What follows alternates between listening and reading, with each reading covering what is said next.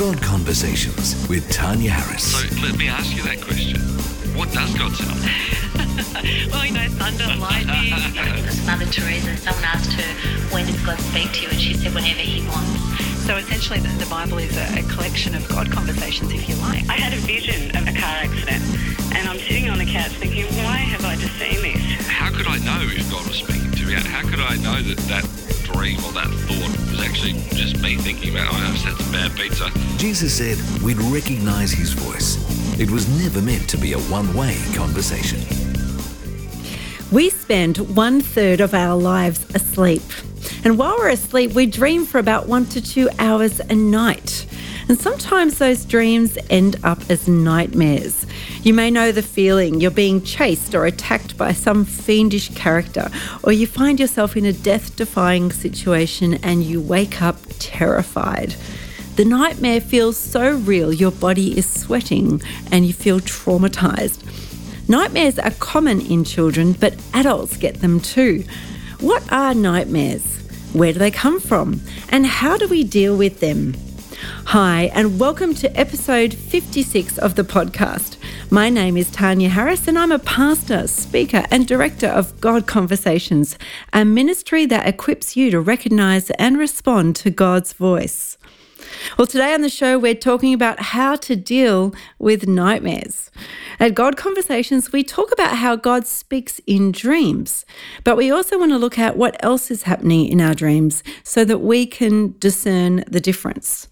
Well, welcome to the show. It is great to have you listening in today, whether you are a regular listener or a brand new listener. I've just come back from a really intense period of travel, and I know there's going to be new listeners from countries like Estonia, Denmark and Malaysia. I had such a great time in those different countries and really taking the message of God Conversations further and further afield. So if you're a new listener today from any of those places, a special welcome to you. So let's talk about what to do with nightmares. It's a question that comes up, particularly when I'm ministering on the topic of how do I hear God's voice in dreams? Sometimes people get nightmares, and clearly nightmares don't appear to be from God. So what do I do with them? How do I stop them? And why are they coming to me? So we're going to talk about this topic. Well, first of all, what is a nightmare?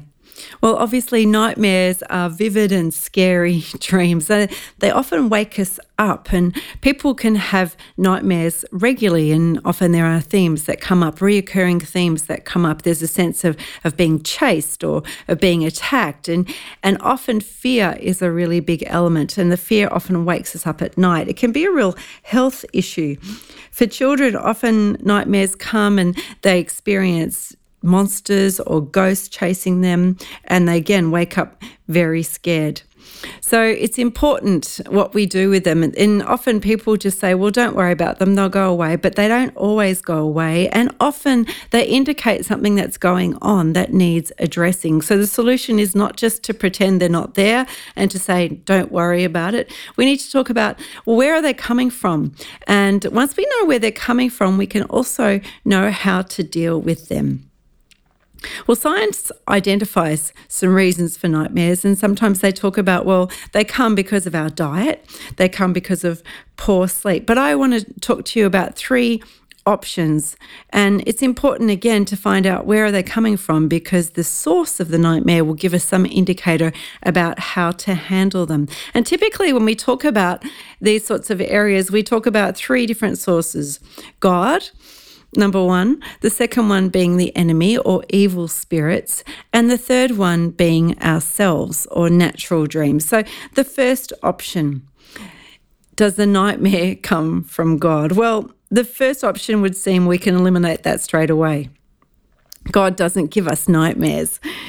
In fact, everything he says brings the fruit of the Spirit. The voice of God is the continuing voice of Jesus, the Holy Spirit, and therefore everything the Spirit says is going to be consistent with the character and nature of God, who is always good and who's always loving. And the fruit of his voice speaking to us will always be kindness and peace and love and truth. It will always set us free. It won't bring fear and anxiety and stress. So clearly, nightmares by definition are not from God. But at the same time, I think it's important to delineate that between a nightmare and a warning dream, because often God does speak to us in our dreams to give us warnings. And those warnings can in their own way be a little bit scary. But when it's a God dream, it's given to us for our protection. And because of that, it will always contain some sort of solution. It may scare you at first, but that's to alert you to the problem, but then also to lead you out of the problem. I think of that scripture in Job chapter 33, verse 14 to 18. It says this, that God does speak now one way or another in a dream or in a vision of the night. God speaks in our ears, and he may terrify us with warnings to turn us from wrongdoing, to keep us from pride, to preserve our lives from the pit. So there is a God who wants to speak to us, and he wants to protect us, and he wants to lead us into freedom and into truth. And so he might use a dream to speak to us about those areas. I've heard a number of these kind of warning dreams. I remember one story that I read of a young woman who had a dream, and in the dream she saw her young toddler son, and her toddler was lying face down in the water. They had a pond in their backyard, and the little boy was lying down with his face down in the water. And she woke up out of it in shock, and she went to check on her little boy and discovered that he had broken through the gate and he was face down in the pond. And because of that dream, she saved his life. And that's the kind of thing that God will do. It may sort of shock us or scare us first of all, but he does speak to us to warn us, to protect us. And so we need to be aware of what God's saying, and then also to look at the fact that God is giving us a solution. But also to reiterate that any warning dream is going to lead us into freedom. It's going to protect us. It's going to bring us into safety. It will never leave you with that feeling of fear or dread or anxiety. The second option is that the nightmare could come from the enemy. And the truth is that behind the scenes of the natural world, there is a spiritual world. Ephesians chapter 6, verse 12 says that our wrestle is not against material things primarily. It's against flesh, and it's not against flesh and blood. It's against the powers that exist behind the scenes, the rulers, against authorities, against the powers of this dark world and the spiritual forces of evil in the heavenly realms. You know, when Jesus walked the planet, he pointed us to the reality of the spiritual realm. In fact, he did many things while on earth. He taught truths about the kingdom. He healed people who were sick, but he also cast out demons. In fact, wherever he went, these demonic manifestations seemed to appear, and he would often pray for people to be delivered. He confronted the forces of evil in the world, and he came to set us free. And then he gave us a pattern of prayer. He said in the Lord's Prayer that we should pray to be delivered from evil. And the truth is that God speaks to us in dreams. I think our spirits are more open often in dreams, but at the same time, the enemy also comes when we're vulnerable, which is also while we're sleeping. And sometimes our nightmares will have that demonic influence over them. So what do we do in those situations?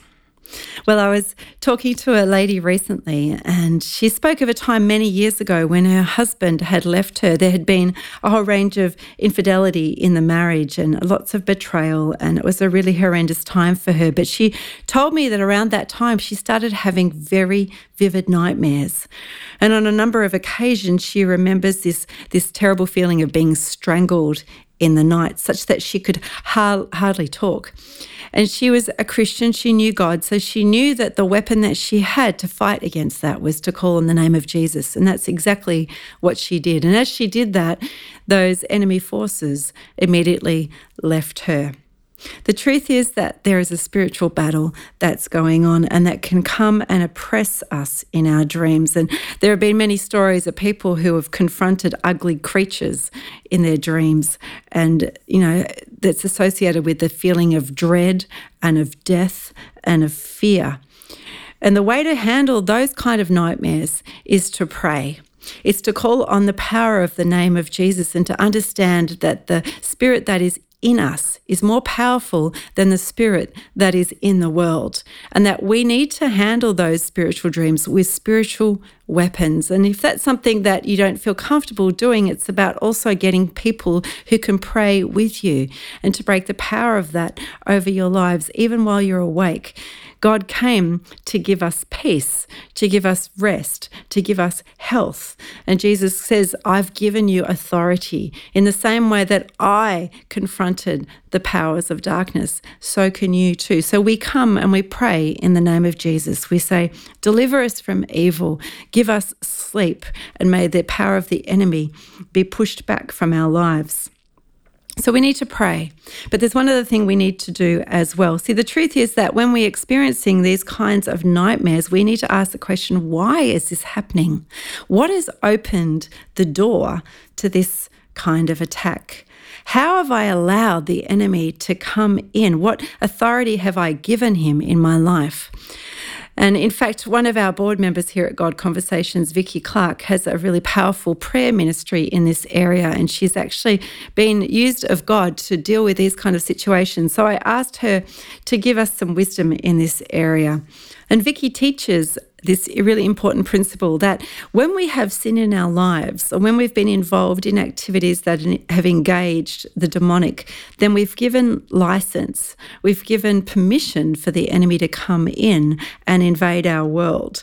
And so the solution to that is not only praying, but addressing the open door that's allowed that to come in. So when I've done something that is not of God, when I've committed sin, it's to go through this process of repentance and saying to God, forgive me for that. And that in itself has power and it has authority. And that sin that we have in our lives not only affects our own lives, but it affects those around us. And so sometimes this area needs to be addressed by a wider circle of people.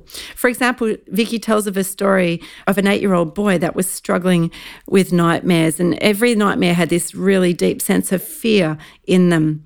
And both his mum and he came to a prayer time with Vicky and her team. And it all came out, this recurring deep sense of fear that it had invaded their family, not just in their sleeping life, but in their waking life. And then they came together and they prayed it through, and they released that fear. They asked forgiveness for the door that had been opened, allowing that to enter. And then as they commanded the fear to leave, the nightmares completely ended. So it's about addressing the reason why the enemy was allowed to come in. The scriptures talk about allowing the enemy to have a foothold in our lives. There's also another legal foothold that the enemy has, and that is often the case where we enter a place where the enemy has resided. You know, the interesting thing about God is that God is everywhere. He fills the whole earth. He's the creator of the earth, and there's no place that he's limited from. But the enemy has spirits that occupy territory. We see this in Jesus's ministry. The enemy came into people's lives, and then the enemy goes into pigs. Like there is a possession and a place where the enemy is limited to. But sometimes in places where there have been demonic activities, where curses have been made, or where people have engaged in the occult, the enemy has permission to reside in those places. And therefore, again, we need to pray that the enemy would be removed from those places. Vicky tells of a story of her local church when someone phoned in the church and they said, we need some Ghostbusters to come and help us. Well, the story goes that they'd just moved into a home in the local area, and they'd having all sorts of spiritual manifestations in the home. They were having these dreaded feelings of cold, and they were hearing unusual noises, and they'd been experiencing constant nightmares since they had moved in. So Vicky and her team of intercessors went in, and they were experienced prayers, and they went in and they used those weapons of warfare that the scripture talks to us about, and they took authority over the enemy, and they commanded those evil spirits to leave in the power and in the name of Jesus. That family saw the power of God work right before their eyes. The story goes that they ended up giving their lives to Jesus, and the harassment and the nightmares stopped. So if it is a spiritual dream, if it is sourced from the enemy. The weapons that we have are prayer and repentance. So if you're experiencing those kind of dreams, we need to ask ourselves some questions. Firstly, what is my relationship with God like? Is there any area where I've resisted Him? Is there any sin in my life that I need to repent of? Is there any place that I've allowed the enemy to enter my life? And as we do that, then we need to go to God and confess our sin. The scriptures say if we confess our sin, there's forgiveness. But also, if we confess our sin, we're no longer giving the enemy a right to enter. We have the victory in Christ. The Holy Spirit in us is far more powerful than any spiritual enemy. But sin means that the enemy can get in. And so we need to come before God in repentance so that doesn't happen. There is a third option for the source of our nightmares, and we're going to talk about that right after the break. What does God sound like? How do I know it's Him? They're the questions I asked myself at 21. I'd read stories of God speaking throughout the Bible, but I'd never heard His voice for myself. So I decided to try it out. Speak, Lord, and if you make it really clear, I'll do whatever you say. My new book, God Conversations, is all about what happened when I heard God's voice. It won't tell you how to hear it as much as it will show you. As Jesus promised, we can all recognise His voice and know it enough to follow. Buy it now at godconversations.com.